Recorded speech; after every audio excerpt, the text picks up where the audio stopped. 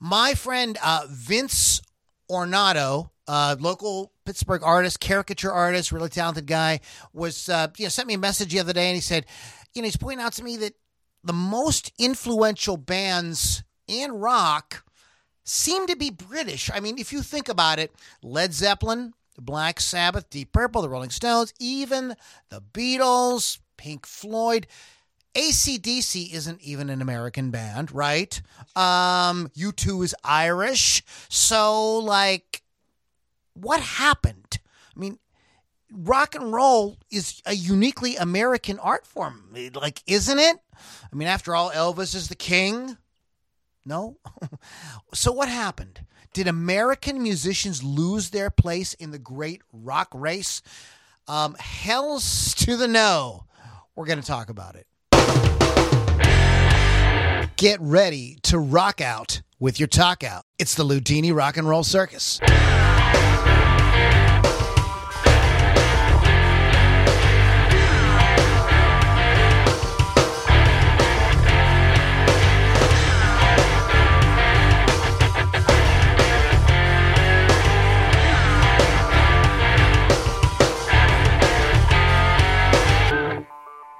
All right, too much moving around there. I went out of focus. You listen to Ludini Rock and Roll Circus. Moms and dads, boys and girls, children of all ages, welcome to the circus. I am Ludini. I am your ringmaster for this rock and roll ride of mayhem and mischief. So welcome. I have sitting next to me in the co-pilot's chair this evening, the lovely and talented Miss Lily V6. What's up? Oh, and that is going to be really loud. And there's some musica going on. Strange Love. Take it back a second. All right, there we are. So we got Lily V6 and Keith the Hawk Hawkins is on a little bit of a hiatus for a couple of weeks due to some gigs. And that's what my brother is, a professional musician, and so he needs to go out and earn his living there. So good for him, and we wish him well, and we'll be seeing him here in a couple of weeks. So he's not gone; he's just on a little bit of a rock and roll vacation. Ludini Rock and Roll Circus. You want to go to LouLombardiMusic.com, get more information there. We have all kind of things you can get. We have an awesome private Facebook group. We have free downloads and all kind of fun stuff like that, so check that out. As well as, listen, guys, if you could just do this right now, wherever you're listening, that little button on the side of your device that looks like a little V? That's the share. Just share it wherever you are. Just quickly hit that share button real quick and share it around.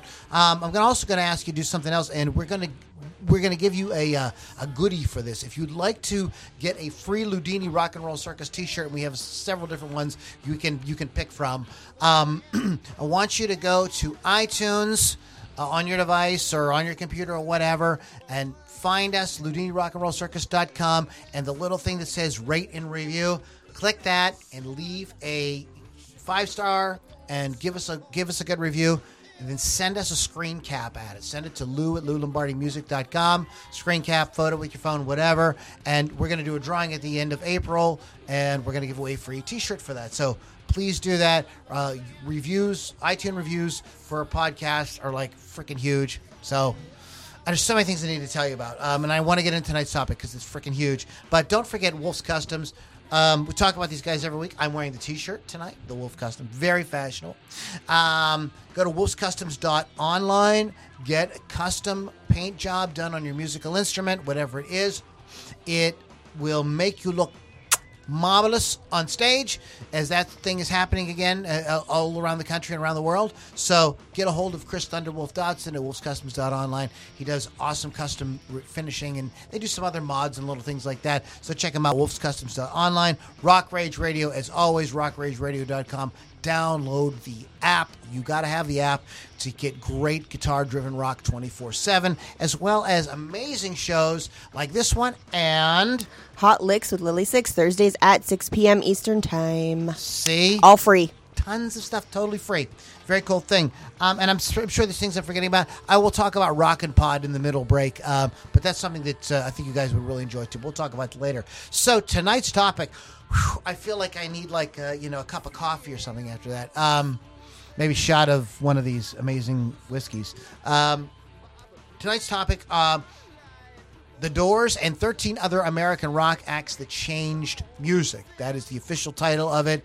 Of course, I think Lily and I are both going to say something about the Doors at some point. But there's a bunch of other bands, and this was one of those that was really hard to pick. I think I've got like 20 on my list, something like that, because there's just like every time I would think, I would go, oh, wait a minute, that band, and wait a minute, that band. So there's we got a million of them. We're going to try to pick and choose and try to put together a list of around 13 or so, because, you know, like I said at the beginning, you know, it's really weird. You know, people think of the Beatles and the Stones and all these great bands, but, you know, America was doing some great stuff in music during that classic rock era as well. It took us maybe a beat or two to catch up, but hey, we're here and we're doing our thing, and we have some great music to talk about. So, let's go ahead and get into that. I would, as always, let's go ahead and start with Lily. And you guys know what America is, and you know. Do we need to explain all that? She usually starts off with some bio of something, but like we're not going to do that today. In 1776, four score. And 1492. Anyway. But yeah, in any case, so, and the criteria is. Let's talk about the criteria real quick. We're moving around a lot. Please do not bitch about the focus. It'll come back into focus, I promise. The criteria of this is sort of this. The bands, we try to stick to mostly bands from the first classic rock era, but, you know, with peppering in some of the later cassette tape era bands and then the CD era bands, you know, into maybe early 90s stuff. Just a smackering.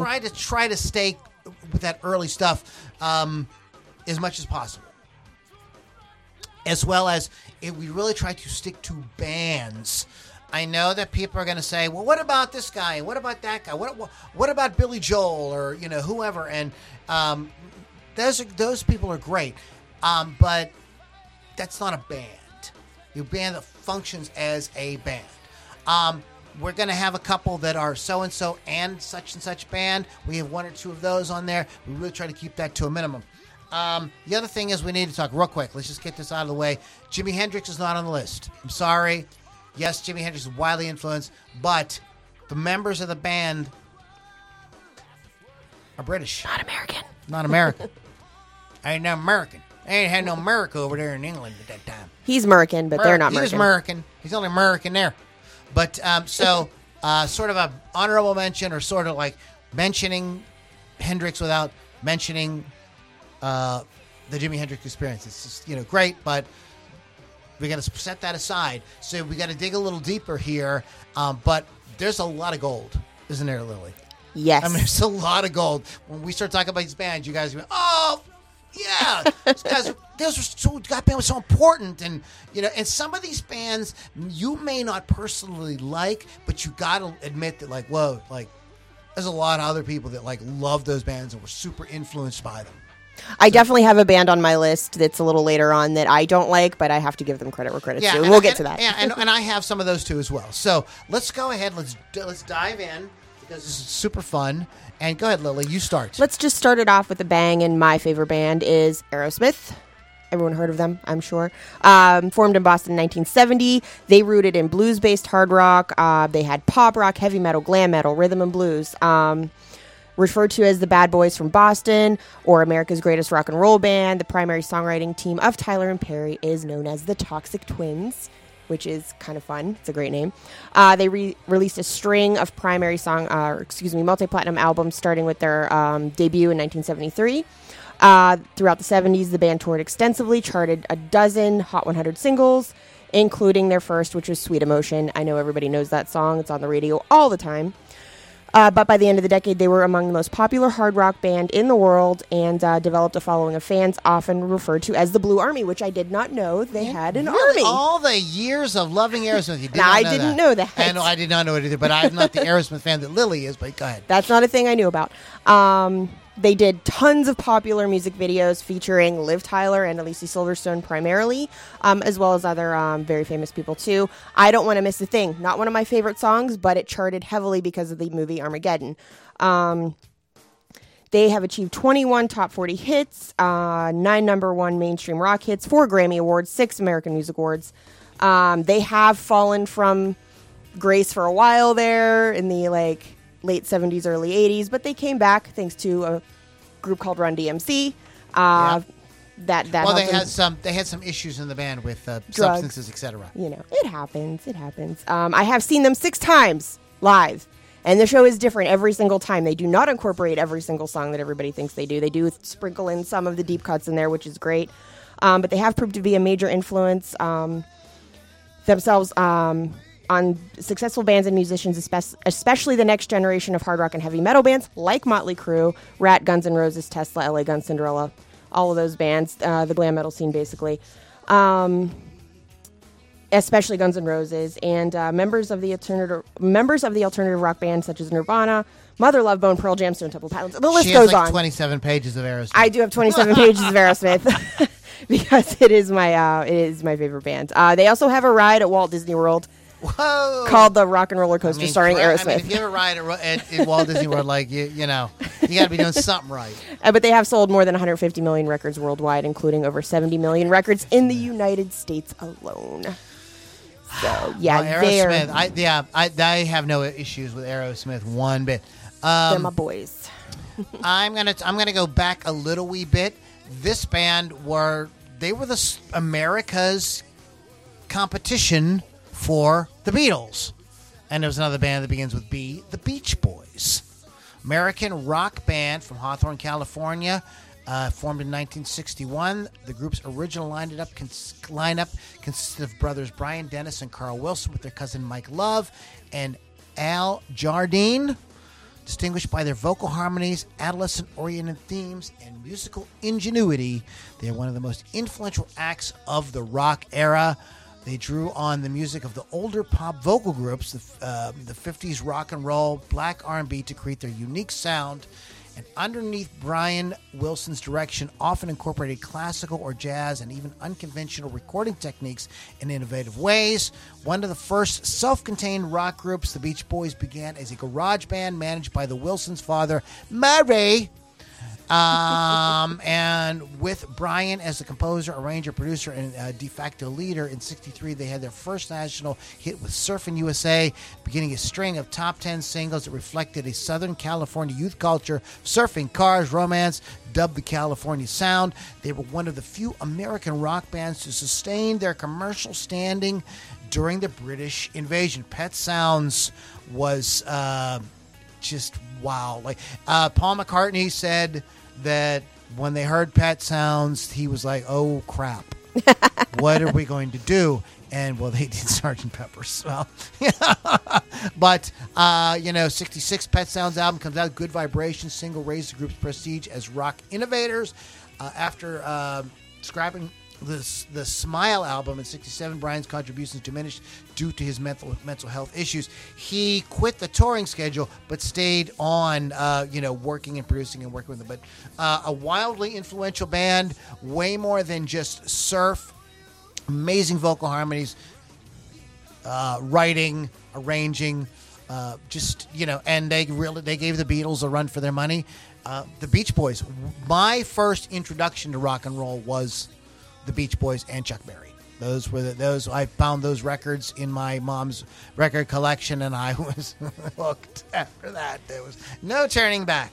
So that's my pick. What do you got? Well, what surprises me about the Beach Boys is I find a lot of people actually don't like them, and I'm like, you have to like at least one song from the Beach Boys. At least one.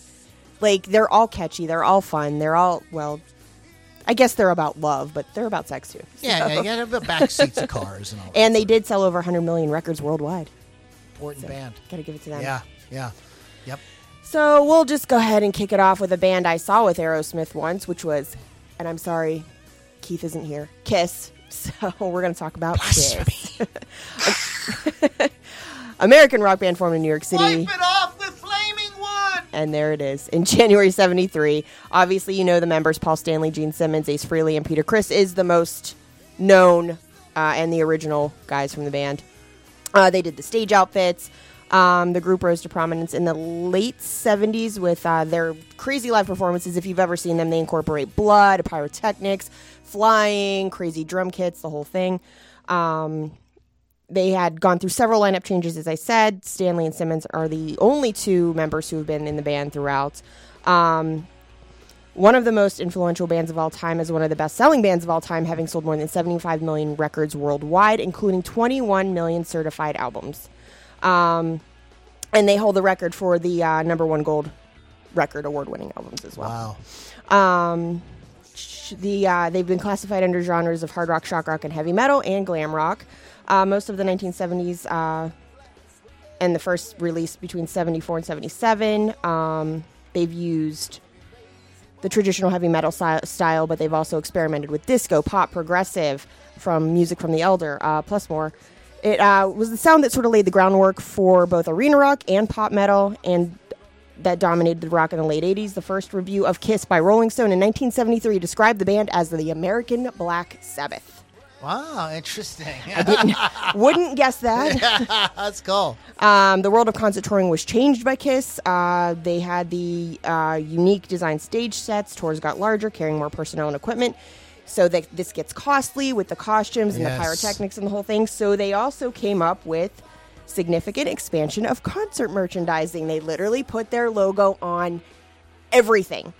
Fake or invisible guitar strings, t-shirts, coffins, shoes, like literally anything. They slapped the logo on everything. This helped pay for these crazy ass tours. So that they were not only super fun to watch, super inspiring, but they were very smart guys. They knew what the hell they were doing.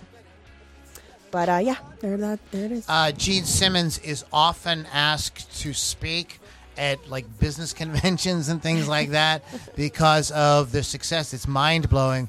If you've never read the book, if you're in business and you've never read the book Kiss and Make Up, you should read it. There's some great nuggets in there of like business stuff that will just be like, whoa, the dude knew what the hell he was doing. Paul Stanley too. They were definitely partners. They were definitely partners on the whole thing. Good pick. They're on my list as well. I'm going to pick a band that I do not believe is on Lily's list, but man, this you can't like go through a radio dial. I think if we turned a local radio dial on right now, there would be one Creedence Clearwater Revival song being played.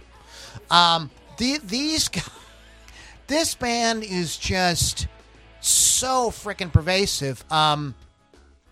American rock band, recorded, performed from 67 to 72. The band initially consisted of lead vocalist, lead guitarist, primary writer John Fogerty, his brother Tom Fogerty, Stu Cook, and Doug Clifford. These members had played together since 59, first as the Blue Velvets, and then as the Gollywogs. Oh. Glad they went through a name change there. They needed to do that. Yes, CCR's musical style encompassed roots rock, swamp rock, blues rock, southern rock, country rock. Despite their San Francisco Bay Area origin, the band played a southern rock style with lyrics about bayous, bayous,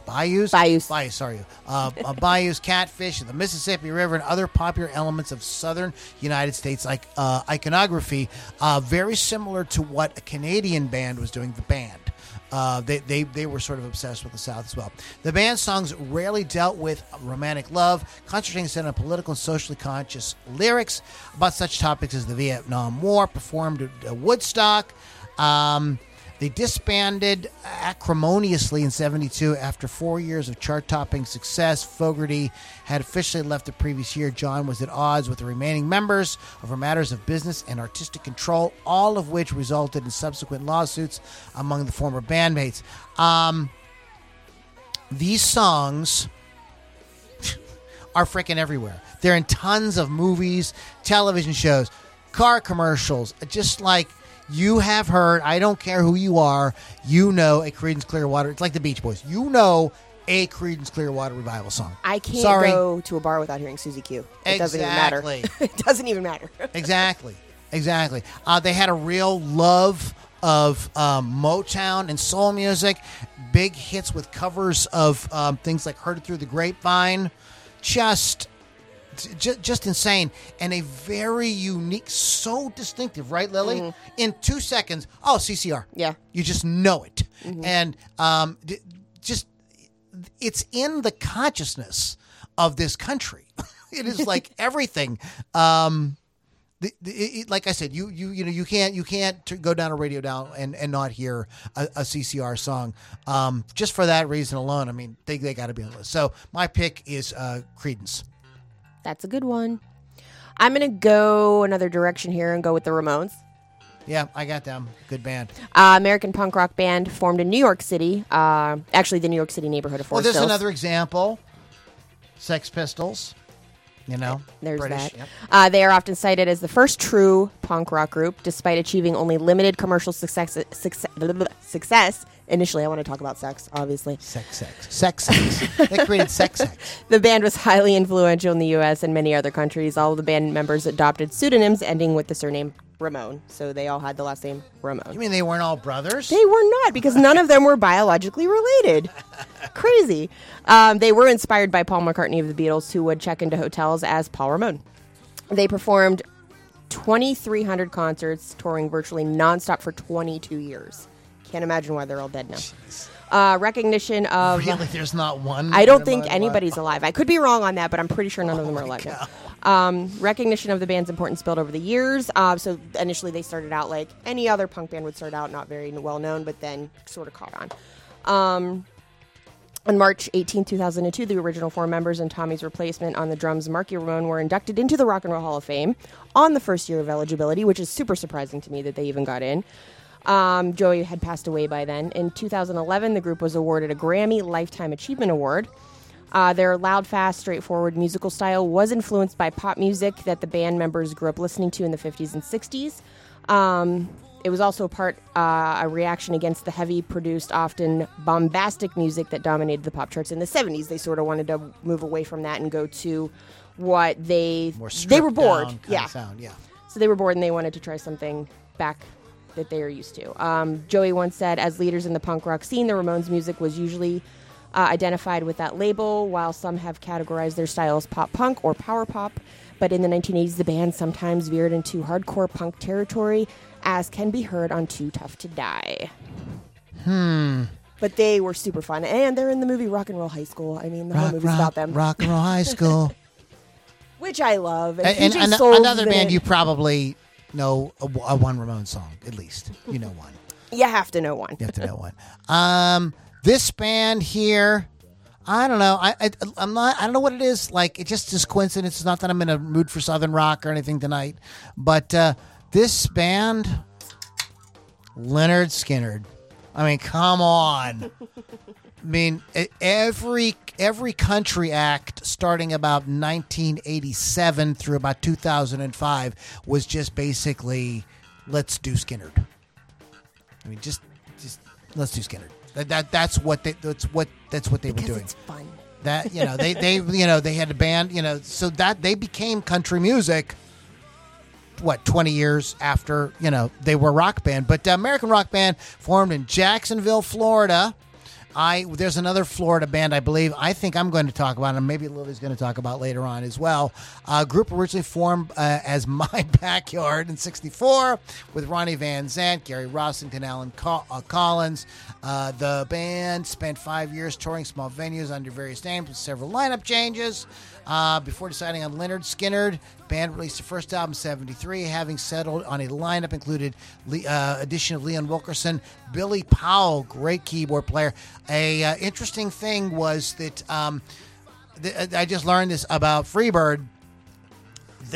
Nobody realized that Billy Powell was a classically trained piano player. Oh. And he was just playing something, and they were like, "What are you doing?"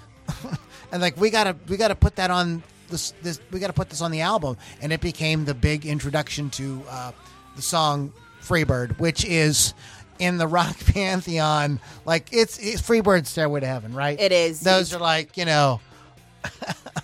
Let me talk about this just for 1 second. Sure. You go to so I just put on at the Subalpine a super heavy metal show, and people were screaming "Play Freebird." I'm like, stop yourself. But yeah, it's one of those things. Of course, one of the things that immortalized them, and like, it's sad but true. Maybe we're going to talk about another band later with a reference to that. They had a terrible accident. The lead singer and a couple other guys, Casey Gaines, were killed, and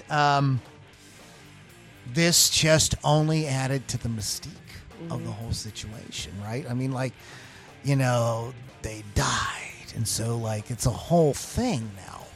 I mean, there's a great homage to Leonard Skinner called the Southern Rock Opera. It's by the Drive-By Truckers, and you can find it on Spotify or whatever. Listen to it. It's an homage to the Skinner story. So there's a rock opera written, That's fun. dedicated to Leonard Skinner. Amazing, right? Since then, they reunited and blah blah blah, and they've got this whole like Fox News redneck thing going on, which I think is kind of annoying. But you can't deny Skinner. You gotta, just huge. And there's a lot of bands later on that came out that definitely owe a lot to Leonard Skinner. There's a guy maybe you heard of named Zakk Wylde. Huge Skinner, hugely influenced by Skinner, as well as the Allman Brothers. Modern bands like Black Stone Cherry, very heavily influenced. Even Texas Hippie Coalition. I don't think you have those type of bands without Leonard Skinner. And just the fact that you're probably sick of Leonard Skinner is the reason why they are an important, one of the most important and influential American rock bands. But also, Lou and I watched a very cool movie about the plane crash that Artemis Pyle, the drummer, put on called Street Survivors. So if you want to check that out, it is on Amazon. But it is a very good movie. It's a different sort of view of what happened, but done very well. Yeah. So anyways, I know that there's a lot of people that have a love-hate relationship with Skinner, but I think you got to give the devil his due on that one. But go ahead. What do you got? Well, we got some comments. All right, cool. So let's do that. Bill Damiano's watching, and he said Kiss also had condoms. And I knew that, but, I couldn't name everything they done. It's only an hour show. I also put their blood in red ink for a Marvel comic book about them. Bill Thomas said he saw the Ramones 5 times. Wow. Also, Bill Damiano said the Van Zants are king of Southern rock, country rock, 38 Special, Skinner. Yeah. There's that. So anyway. Charlie Daniels, all of that. The whole thing. So, yeah. Then since we're taking a little pause here, I want to tell you guys about a really cool event coming up 4 months, 6 days, 7 hours, 29 minutes, and 26 seconds from now. August 6th to the 8th, Rockin' Pod Nashville. This is a great opportunity for you to come out and meet, at least me. I hope Lily's going to be there. Make it sure I can get off work. Meet the circus. I know Keith has a wedding that weekend. But it is a podcasting convention, primarily rock podcasters. This is very, very cool. There's going to be a lot of different bands playing. There's going to be a lot of events around the city of Nashville that are associated with it, with the thing. It's a giant expo with a bunch of different podcasters. There'll be tons of memorabilia, lots of rock stars walking around, signing autographs, doing interviews. People like Billy Sheehan, Ron Keel, who I think occasionally listens to our podcast. He does. Jason Bieler, Tommy Scotch. Is that how you say his name? Scooch? I actually don't know how to say his name, but I know who he is. I shouldn't have said that on the air. And Don Jameson. Who's hysterical. He's awesome. What was the show? Metal Show. Yeah, great dude. I'm really looking forward to meeting him. So that all takes place August 6th or 8th. You go to Nashville Rock and npodexpo.com for more information, tickets, etc. We just had to give a shout out to that. So let's get back to our regularly scheduled program already in progress. All right, so I'm going back to the punk scene and somebody who predates the Ramones, actually, and I do want to give them a little bit of a shout out because they are nominated for the Rock and Roll Hall of Fame this year, and I think people don't know enough about them. Stop. People don't know enough about them, so they're not even going to get recognized, but it is the New York Dolls. American rock band formed in New York City in 1971, along with the Velvet Underground, which nobody really seems to like, and the Stooges. They were one of the first bands of the early punk rock scenes. According to the Encyclopedia of Popular Music, the New York Dolls predated the punk and glam metal movements and were one of the most influential rock bands of the last 20 years. They influenced the Sex Pistols, Kiss, the Ramones, Guns N' Roses, the Damned, and the Smiths. According to AllMusic editor Stephen Thomas Earlywine, the New York Dolls developed the original style of hard rock that presaged both punk and heavy metal music and drew on elements such as dirty rock and roll of the Rolling Stones and the archaic noise of the Stooges. The glam rock of David Bowie and T-Rex and the girl and girl group pop music. They were one of the ones who did dress and drag on stage. They had heels on, makeup, the whole thing. It was sort of a little bit of a joke how they were dressed at that time. But who else did that? Kiss. So there's that.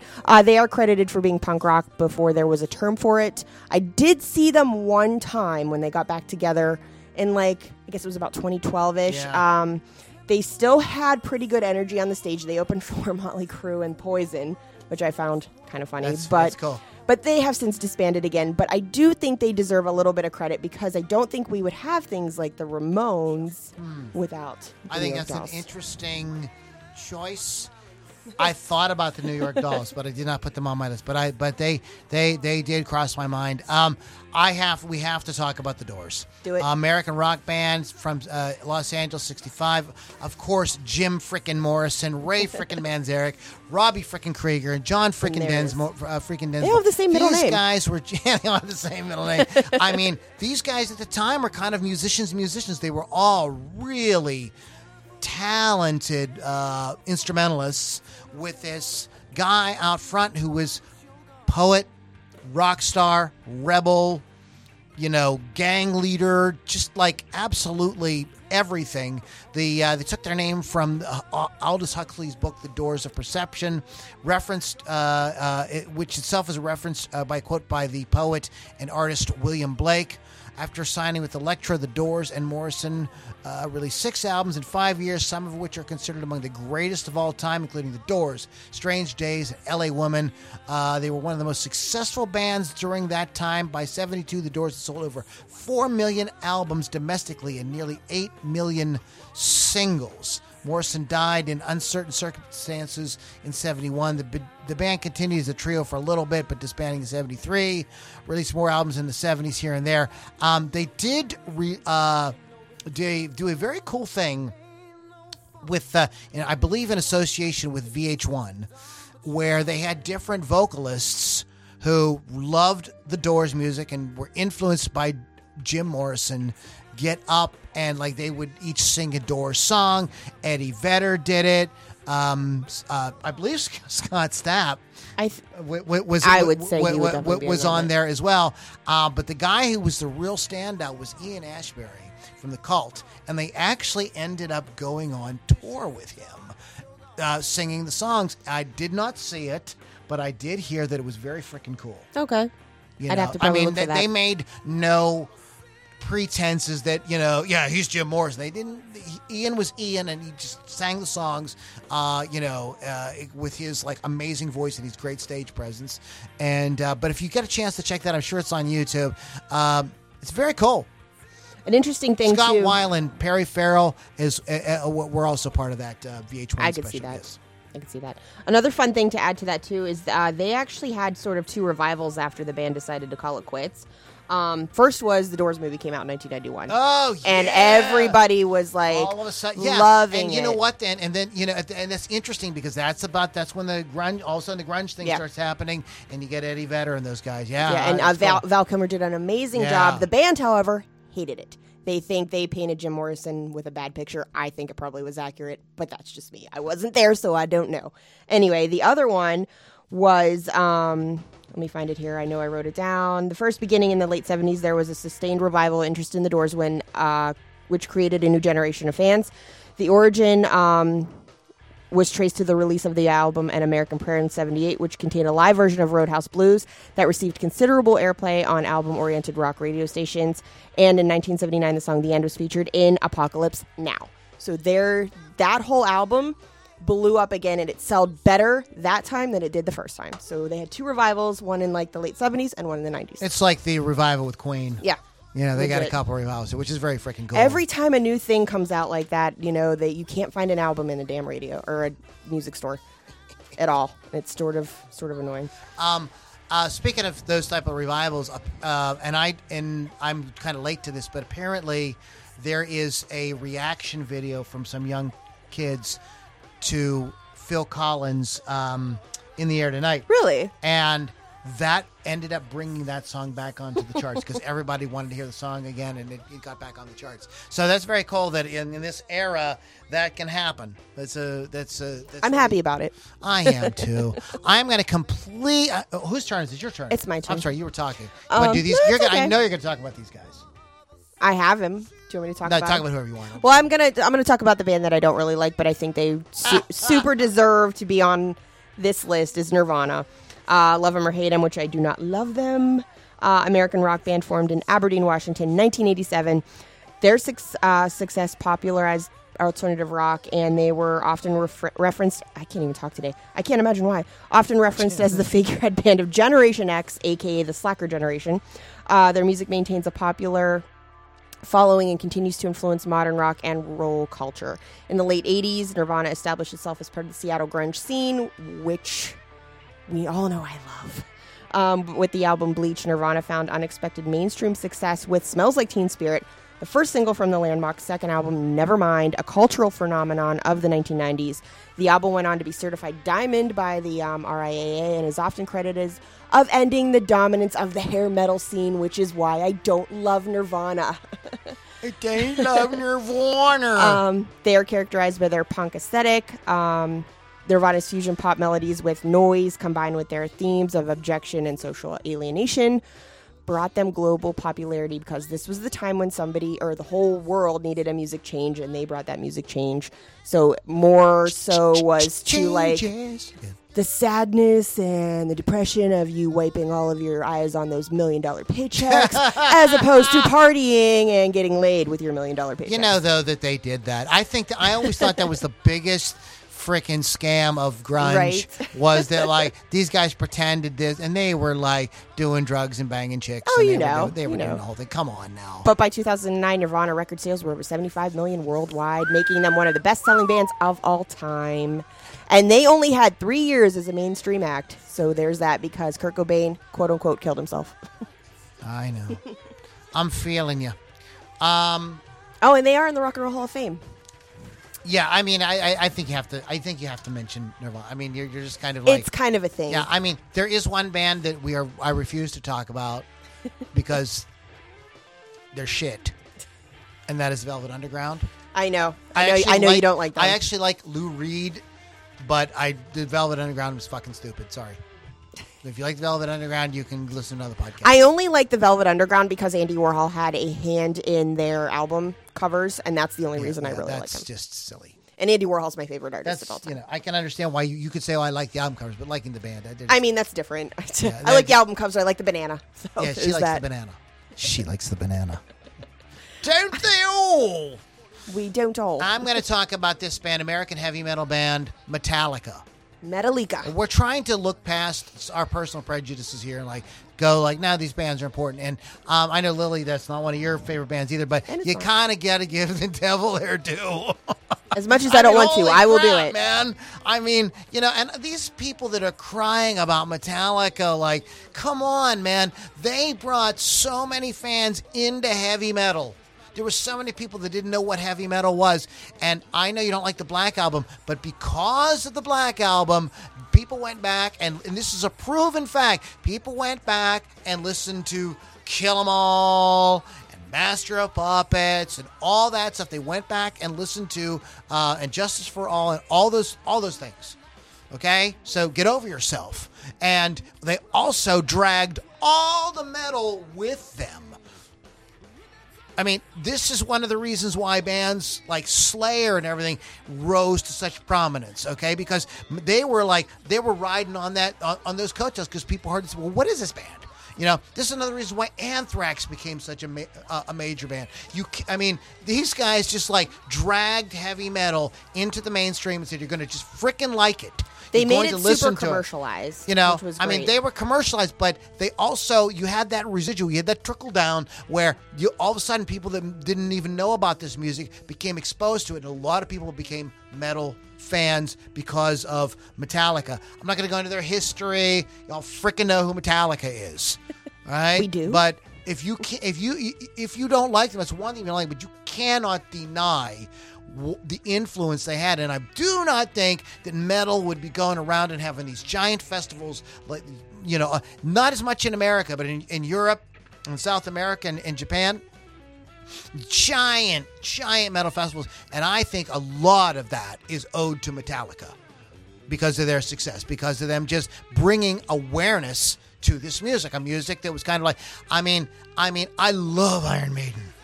Freaking love. I love. To me, they're a better band. I like them personally better. But you cannot deny, even Metallica probably helped Iron Maiden to some degree because, again, just the idea of exposing mainstream culture to metal. All of a sudden, like, wow, what is heavy?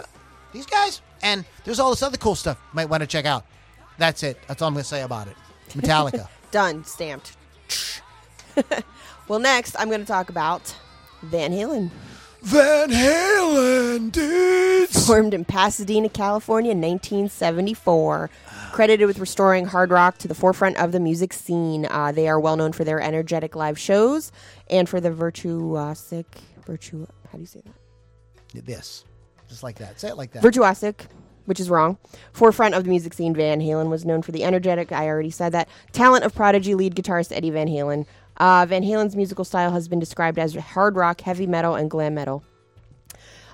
Even with vocalist changes, we went from Sammy Hagar, Gary Cherone, David Lee Roth. Even with all of those changes, the band still stayed like right up here. There were changes made. The sound was different, but they were still like. Yeah, and whenever they packed freaking stadiums, didn't even matter. Like it didn't matter what was going on. They were they were still successful throughout the changes that they made. I mean, I honestly, if they would have, not had the issues, the internal issues, and that had a lot to do with Eddie's drinking issues. They could have seriously just never. They could have been like Kiss in a sense that like just never stopped. Right. Just can't. Forever. U2 is another band that just kind of seems to like never stopped. It's just go out and play. What book this? We'll book the Guga Stadium for 6 nights in a row. Like, Van Halen is like, they were like, they could have been doing that, but they had they succumbed to some of the pressures. There were some things that went on that we don't even know, but that's fine. They were inducted into the Rock and Roll Hall of Fame in 2007. As of March 2019, they are the 20th on the RIAA list of best-selling artists in the United States. The band has sold over 56 million albums and more than 80 million, or 56 in the U.S., 80 million worldwide, making them one of the best-selling groups of all time. As of 2007, Van Halen is one of 5 rock bands with 2 studio albums to sell more than 10 million copies in the U.S. and is on the list for the most multi-platinum albums by an American band. They have charted 13 number 1 hits, and VH1 ranked them as 7 on the list of top 100 rock artists of all time for good reason. And I'm more of a fan of the Hagar era, but that's just me. I've never seen the Hagar era. I've only seen the David Lee Roths, but... Well, it's irrelevant because it's Van Halen. I know, it is irrelevant. It doesn't matter.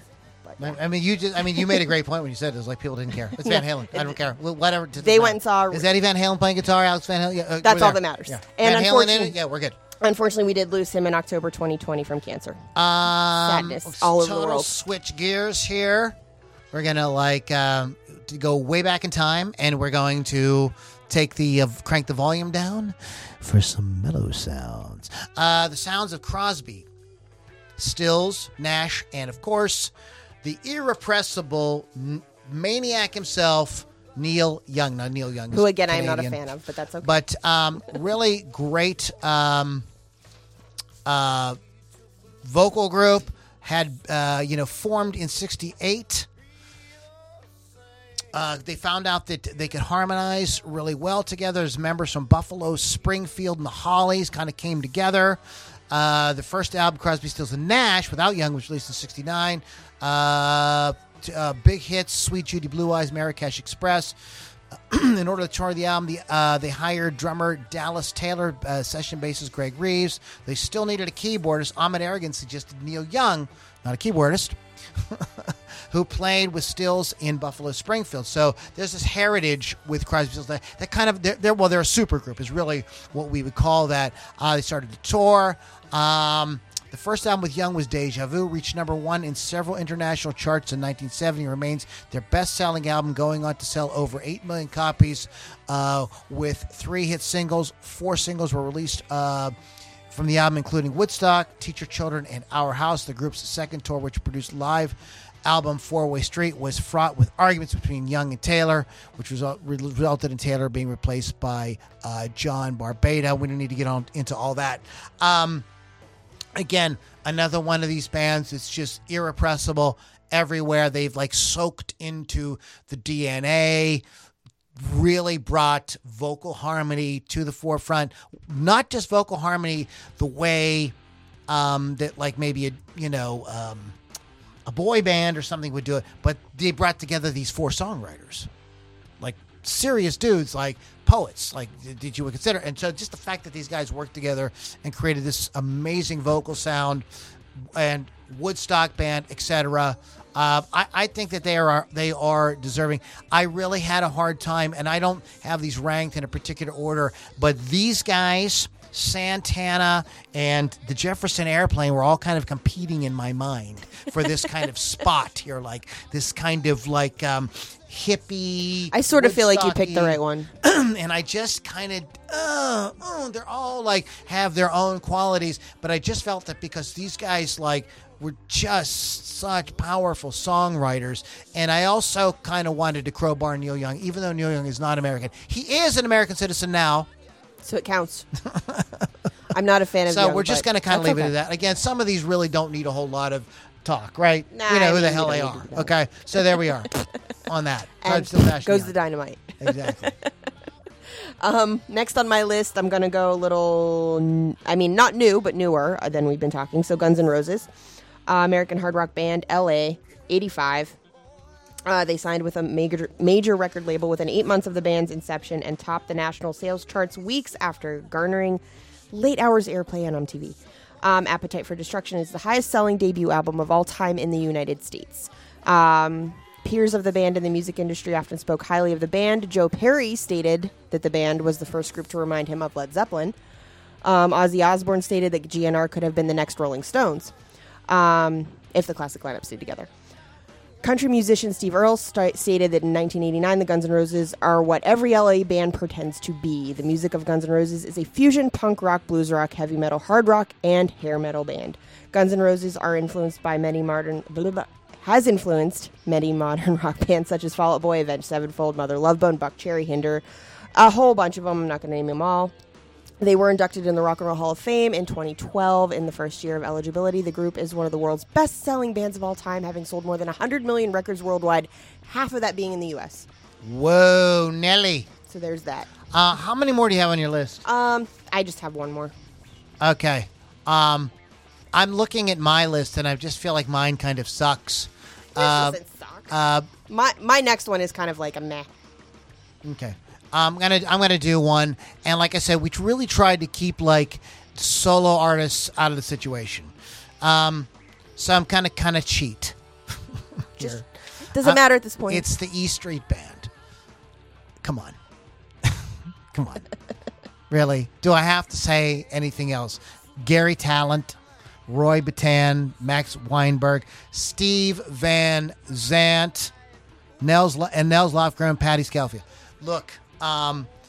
Springsteen's band is as iconic as he is, and I don't think. And Springsteen has done records without the E Street Band, and they're solid. They're okay, but when he gets together with these guys, and of course the big man, Clarence. I apologize, Clarence Clemens, of course the big man. When he, when those guys get together, it's a whole thing. It's an insane wall of sound. It sounds like an orchestra. When you listen to something like the track "Born to Run," I'm often reminded of some of like Brian Wilson's production with the Beach Boys, except he's using an orchestra, and these are 6 people, something like that, standing, in a studio. Unfreaking real. I don't think that you have the impact. And now, some hardcore Springsteen fans out there might argue with me, but man, do you really have the impact of Jungle Land without that band? Or even Born to Run? Do you have that? Max Weinberg's playing on Born in the USA is just so freaking there. You know, it just really carries this. It's like basically it's like a 2-chord song, and it's a giant hit, and it's that groove, and it's the way those guys could play together. When Clarence Clemens comes in on a song like Trapped, when that saxophone starts wailing, like it is just a whole other.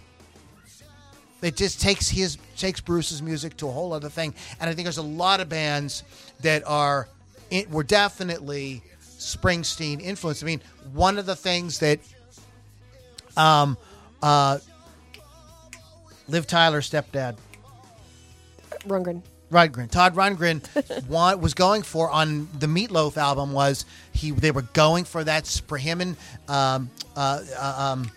help me out, Steinman. Oh my gosh. wanted to get that Springsteen wall of sound, and it's essentially Springsteen's band playing on that Meatloaf album. That's essentially it, minus Steve Van Zandt on guitar. Todd Rundgren is playing guitar on that album. So this band is just out of freaking sight. Whether you like Springsteen or not, you know, you got to give the devil his due, and that sound just pervaded, and he never really left. He does Born to Run. It's gigantic. He doesn't really go away, but then Born in the USA comes out, and then he really never goes away for a really long time. And then then they do The Rising in 2000, which is like, if you haven't heard The Rising in a long time, go back and listen to it. Absolutely, it is exactly what we come to love about that band, about Bruce Springsteen. So, The Boss, the E Street Band, that's all I got to say. And there's that. And boom goes the dynamite. So what's your last one, Big Lily? My last one is actually going to be a female-fronted band, which is Heart. And actually, Heart was a thing before the women were in the band. They formed in '67 in Seattle. The girls didn't come in until the '70s, the Wilson sisters. They were mostly successful when the Wilson sisters came into the whole mix of the things. The core members were included in the band's 2013 induction into the Rock and Roll Hall of Fame. They rose to fame with music influenced by hard rock and heavy metal, as well as folk music. And they do cross multiple genres, folk rock to glossy AOR. The band's popularity declined in the 80s because a lot of people didn't really like their music in the 80s. I am an 80s Heart fan, so I don't really care what y'all say. But they have sold over 35 million records worldwide, not too shabby. 22.5 million albums in the U.S. It's placed top 10 albums on the Billboard. In 1970s, 80s, 90s, and 2010s. In his, who in the hell am I talking about? Jake Brown's book, Heart in the Studio, described the band as beginning a revolution for women in music, breaking genre barriers and garnering critical acclaim. As quoted by Lizzie Hale of Hailstorm, Heart were the first female-fronted band I heard and was influenced by. I had heard Heart and was like, oh, singing like that as a girl is actually a thing. So I have to include women when I can. But the Wilson sisters have been active in the Seattle music scene for decades and influenced many musicians from the region, including bands of the grunge era. Artists that have used their Bad Animals studio, including Neil Young, R.E.M., Pearl Jam, Soundgarden, and Alice in Chains. So some of the bands that they influenced have used their studio, so that's pretty cool. Yeah, and I think too that, like you mentioned, Lizzie Hale, and like Heart sets the groundwork for all the sort of, you know, girls rocking out. What's the band that we were talking about last week? Real Plush. Plush, you know, pretty reckless, Evanescence. You know, even like Alanis Morissette and people like that owe a bit to Heart. You know? Yeah, it definitely wasn't a thing for women to be like real rockers. The guitarists were fronting the band, yeah. and they did both. So. Yeah. You know, yeah, technically, you know, you could say Janis Joplin or whatever, but in terms of like being a band and being, you know, staying as a band, I definitely think you got to give the Heart people their due. My last pick here is real quick. I had the Grateful Dead. You know, again, I'm trying to look past like some of my personal kind of feeling. I don't hate the Grateful. I used to hate the Grateful Dead. If you search it, I wrote an article called "Why I Hate the Grateful Dead." I no longer hate the Grateful Dead, and I've grown to like really appreciate their music. But still not like one of my favorite bands. American band formed in '65 in Palo Alto, California, known for its eclectic style, fusing elements of rock, folk, country, jazz, bluegrass, gospel, psychedelic rock, live performance. These guys also invent the jam thing, for better or for worse. I know some of you people have issues with the jam thing out there. created the whole Deadhead culture. In many ways, kind of what Kiss did in some ways with this sort of like whole culture around and everybody wanting to follow the band around and everything like that. But just a completely different vibe. The various influences were distilled into a diverse psychedelic whole that made the Grateful Dead the pioneering godfathers of the jam world. The band was ranked 57th by Rolling Stone magazine, the greatest artists of all time. The band was elected to Rock and Roll Hall of Fame in '94, and recording of their May '77 performance at Cornell University's Beacon Hall was added to the National Recording Registry of the Library of Congress. Okay, so that alone, your band makes it into the Library of Congress. Kind of a thing. That puts you in the running, I think. Unfortunately, we lost Jerry Garcia. The founding members were Jerry Garcia, Bob Weir, Ron McKernan, Phil Lesh, Bill Kreutzmann. Keith is going to correct me on that. Members of the Dead had played together in various San Francisco bands, including Mother McCree's Uptown Jug Champions, Warlocks. Lesh was the last member to join. So that's the classic lineup. People kind of came and went here, but really what kicked the band in the ass was the death of Jerry Garcia. Jerry kind of was sort of the face. That's kind of what people think of when they think of the Grateful Dead. And it was just very, it just kind of put the kibosh on the whole thing. However, because people love the vibe so much, they bring in guys like Warren Haynes to play with them. They're different like great players. Bruce Hornsby becomes a kind of in and out member of the band, and they create these tours. They tour as the other ones. They tour as the Dead, and they still have this giant thing that people just absolutely love. This amazing vibe. And one of the things that set them apart was while so many bands were very protective of the copyrights of their concerts and things like that, the Dead actually encouraged recording, and even once they saw it was going to become a thing, they actually had recording areas set up for people to bring their recording equipment, and people traded the tapes around and everything. Unheard of. Completely unheard of. A very grassroots way to kind of get your music around, and probably has a lot to do with their success and the fact that the reason why they packed so many like fairgrounds, like I don't mean played the fair like they played. No, they would pack the entire fair like you weren't walking around. Yeah, to see the like hogs. 30,000 people kind of thing. That's kind of what they would do. I don't think that you can open air version of the stadium. I don't think that you can kind of compete with that. They're also kind of known for their experimentation with drugs and kind of getting people's minds to kind of open. We mentioned the Doors as well, kind of having that vibe. These guys like just kind of took that to a whole other level. I don't think you can. I think we got to throw the Grateful Dead up there. We have and I have a bunch of others. I don't know if we want to comment. I'm not going to give the histories of these bands or anything. I'm just going to do quick honorable mentions. And if you want to throw a couple in, you can. Tom Petty and the Heartbreakers. The Eagles. I hate the fucking Eagles. Steely Dan and Chicago. The Talking Heads. So just a few. Journey. I threw just because of the melodicism and the way they kind of brought that in, and I think it had a lot to do with what came after in the 80s with the glam rock stuff. Is there any that you're kind of think off the top of your head that might? I maybe mean, kind of like an Prince and the Revolution. Ah. Is always a good one. And this is one for metal people, Slayer. So that's who I have. yeah. So I mean, we could we could go all night on this. We could go all night, but I think we have a pretty good list of folks that were really important and sort of demonstrated sort of our point at the beginning here that like, yeah. You have your Beatles and your Stones, but we got a few things going on. We got things too. We do. We're cool too. Happy birthday to Frankie Lane. #1 single, I Believe. Happy birthday to Slow Hand himself, Eric Clapton. Not American, but happy birthday to him. Happy birthday to Jim Dandy, Southern rock band, Black Oak, Arkansas. #1 hit, Jim Dandy. I love that song so much. Singing about himself. Ray Styles of the Tubes.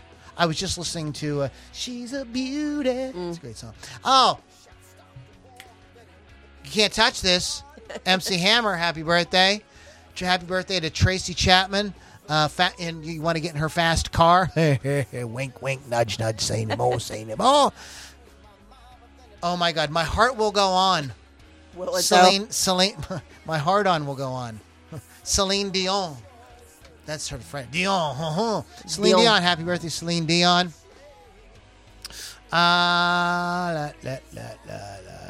Who else? We got any other? Oh, Nora Jones. Oh. Yeah.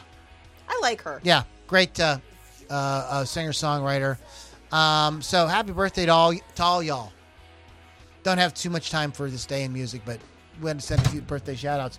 Lily, when can we hear your show again? My show is Thursdays on Rock Rage Radio, Hot Licks with Lily 6 p.m. Eastern Time to 8. Okay, and a shout-out to Wolf's Customs. As always, go to wolfscustoms.online and get that custom job done on your musical instrument.